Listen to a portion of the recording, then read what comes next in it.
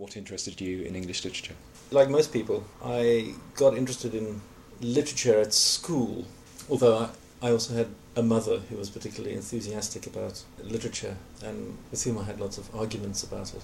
Yeah, I read a fair amount as a teenager, and I wouldn't regard myself as a excessive bibliophile at that stage. There were the various writers. There was sort of Conrad I was drawn to. I remember in my early teens there was kind of the Everest of reading at that point was Joyce's Ulysses was the big thing to read, which I did start but never finished as a teenager. I got to it again later. I was just drawn to the fact that there seemed to be something going on in a lot of the works that we were given that wasn't going on anywhere else in any other kind of writing. There was also a difficulty. I mean, encountering, say, something like The Wasteland to begin with. I found it incredibly baffling and was perplexed as to why people wanted to write like that. Why make things odd and strange and make it, in a sense, inaccessible. I just remember being captured by that. Where I read anything else, a newspaper report, things in the newspaper, or historical accounts of various periods, or even some, philosophical writing, which I started to read a bit later on. There was a sense in which people were trying to be clear, trying to get things clear, trying to, what we understand language normally to be doing, to communicate. But then in these other things that people referred to as literature, that didn't seem to be going on. There seemed to be the opposite. It seemed almost perverse. I remember being drawn to that sense of why, in a way, is this shutting me out? Why is this difficult and why is this strange?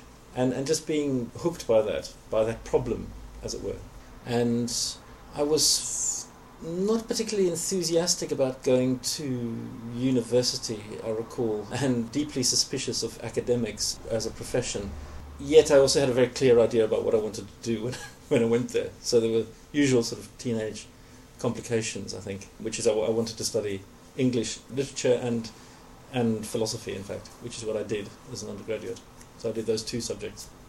And when did you move to Oxford? I came to Oxford in 1989, so almost 20 years ago. I did a PhD here, a DPhil thesis. I then had a stint as what's called a junior research fellow, a kind of postdoctoral post at New College, which was fantastic, 2 years doing my own thing, out of which I produced my first book, which was about the connections between British literary culture and what was going on in publishing in the late 19th and early 20th century. And then I got a permanent job at St Hugh's as one of the 3 English fellows that we have here. And I teach literature from 1830 to the present day, critical theory, a little bit of the history of the language. I do all of those sorts of things. And how is it taught here?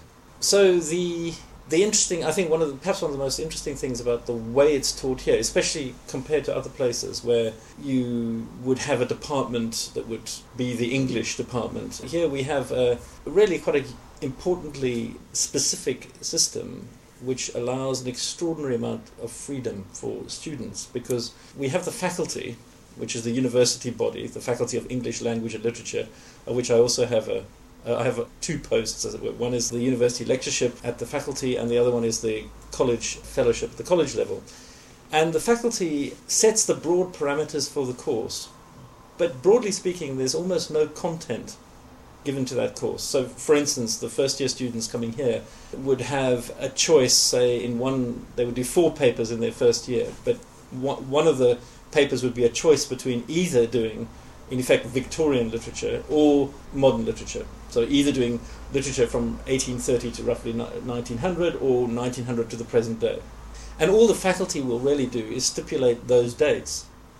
The content of the course is really decided between the students and the tutors at the college level.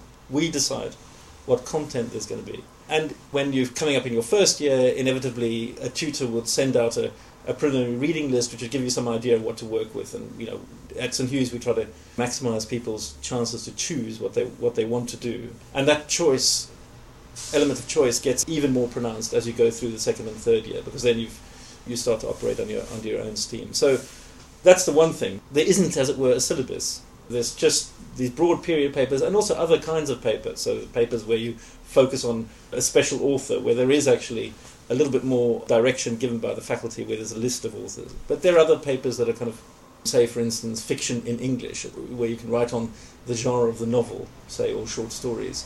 And there again, there's no content. You decide what moment in the history of the novel you want to examine, which novelists you want to look at, those kind of things. And the students do what they want to do. We either teach them or find tutors who can teach them for that. That's the one thing I think that's a key thing about the course. And the other thing is that it still has this extraordinary historical range. It's 1,400 years. But the two things work together insofar as you've got this 1,400 years of English literature, from Anglo-Saxon Old English to the present day, globalized English that we now have. But you would choose your own pathway through those 1,400, 500 years, whatever it is now. So you can get both an extraordinary historical range and kind of freedom to choose what aspects you want to emphasize. There's a real sense in which people can construct their own version of the course. And we do that collectively as a group. A year group will emphasize certain things, but then also individuals will do it as they start to specialize further in the final year. So in tutorials, would there be some common purchase, thematic, or would it just be literary criticism of the text they're looking at? Again, it can vary from student to student, from paper to paper as to what you do. So, for instance, there's some papers which are much more task-oriented, and there would be specific ways in which you would handle it. So, for the history of the language, for instance, we might have a specific class followed by some tutorials on, say, just simply the concept of metaphor. So that would be much more focused. People would do specific sorts of presentations around a clearly defined area. But when it comes to the period papers, you choose which authors you're interested in working on, and we try to group the students together if they've made the same choices. So you'll work normally in pairs or a group of three, but quite regularly also there's just one-on-one because nobody else has chosen to, say, work on George Eliot. Then I would always want to know if there's something that they specifically want, having read the work before. I mean, that's one of the things that the system really only works if you have arrived here having read all the stuff you want to do. But if you have particular ideas or aspects of things that you want to cover, then we try to build that into the essay that the student then goes off to research and write. Otherwise, they're happy to ask me for advice and pointers about where to go. So, for instance, in 1 week, we might choose, say, 2 George Eliot novels, Adam Bede and Middlemarch, and try to write a topic which focus on, say, either something like George Eliot's views on the novel, her sense of what it is to write in that mode at that moment in the mid-19th century, what her views on the novel were, how her views on the novel were different to other people's views, and how she then put that into practice in terms of how we actually read and think about what she wrote. Or, for instance, how George Eliot opened up her own language and her own writing to all sorts of other kinds of writing around her at the time, say, for instance, scientific writing, how she absorbs all of that into her own style of writing, so that we can define all those sorts of topics as we go along. Are there any common works which students look at year after year? No. Not really. I mean, different tutors and different colleges do these things differently. But certainly what I have is I will teach in a combination of tutorials and classes, and the classes will give that particular subsection of any year group that's chosen, say, to do Victorian literature, and sometimes it's only 3 out of the 10 will have chosen Victorian literature, the other 7 will be doing modern literature. There will be certain classes where you will cover a common group of texts and everybody will contribute in one way or another. And normally what we try to do is make the classes different to the tutorials. So the tutorials are the opportunity to do author-specific work. So you'll have 2 weeks on George Eliot, or 2 weeks on Dickens, or on Arthur Hugh Clough or Oscar Wilde, or whatever it might be for the Victorian period. And then for the classes we will think more in terms of a topic. So try to make sure that we don't do author-specific work, but can cross authors. So you'll have a group of authors, or a debate between 2 authors. Say, for instance, the disputes that Matthew Arnold had with Arthur Hugh Clough about the nature of poetic language, or something like that. We would pick up on a topic where you've got at least 2 authors involved in a discussion and debate with each other, so we can combine those 2 levels of engagement. What are some of the texts that people have looked at in the last couple of years? Oh, I mean, it's just huge. I constantly try to encourage students to look at popular fiction as well as the kind of version of canonical Victorian literature that they get from school. So Sherlock Holmes, what was called the sensation novel, writers like Rhoda Broughton, people like that. And that works sometimes. I managed to get a few people interested in popular literature, but it's not very successful. I mean, otherwise it's really, all the major Victorian novelists you can think of, and poets, Tennyson, Browning, Arnold, Clough, Christina Rossetti. Then in terms of novelists, it's the Brontes are still extremely popular, George Eliot, Dickens, Hardy is very popular, Oscar Wilde. But then also we try to look at other things, bring in some other figures. People do look, because of the interest in the Gothic novel, look at Rider Haggard, Dracula, and then also look at some of the more obscure new women writers of the 1890s. That's also a fairly popular area that we can look at. But in the 20th century, I mean, again, it ranges from Joyce, T.S. Eliot, Yeats, all that kind of high modernist crowd, but right up to now people doing work on Rushdie, V.S. Naipaul, Zadie Smith, J.M. Coetzee. It's the whole gamut. Is there a cut-off point? Oxford used to have extremely draconian cut-off points, which one stage effectively ruled out most of the 20th century. Now it goes up to the present day. So students do write on things that were published in 2008. And how prepared are these students when they come up from school? Of course, people vary in terms of the amount of summer reading they do, but on the whole it works pretty well. And certainly once you get here, you realise that if you're not adequately prepared by the time you get into the term, it really is just too much to do. I mean, it would be completely unreasonable to expect people to read for the first time the amount of primary material we expect them to read in the course of the term, plus research and write essays. So the whole system works on the fact that you've really read and prepared the primary material that you've chosen, that you want to specialise on, so that you can then come and make the term into the kind of real sort of intellectual adventure that the term should be, in terms of thinking about what you've read in relation to debates of the past and of the present about those works. So you can read up on secondary sources. You can just do some more adventurous kind of research in the libraries. I always try to encourage undergraduates to remember that their university card gives them access to the Bodleian Library, which is one of the great libraries of the world, and they have the right to go there and they should use it. So, going up and calling up obscure little modernist magazines in order to look at where the wasteland first appeared in a magazine or a Victorian periodical, you can go and do that, and you can do that kind of work here. So we try to encourage them to do that sort of thing.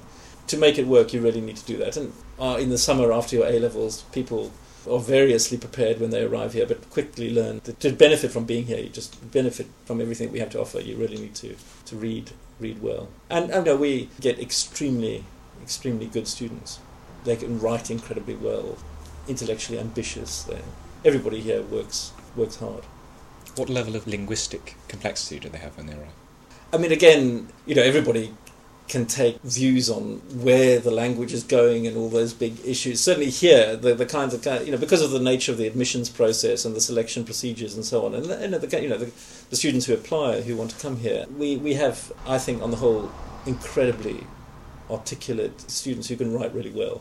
And I spend most of my time encouraging students to make the most of the opportunity that you have here and what the tutorial system offers you, which is that you can be intellectually ambitious, that there isn't a recipe as to what you've got to do. So arriving from A-level, and from the A-level, if there's anything that we can provide that's new, that'll be different from what they've done in A-level, it's just simply that writing is a craft, there isn't a recipe, there aren't a whole lot of points that you must fulfill in an essay.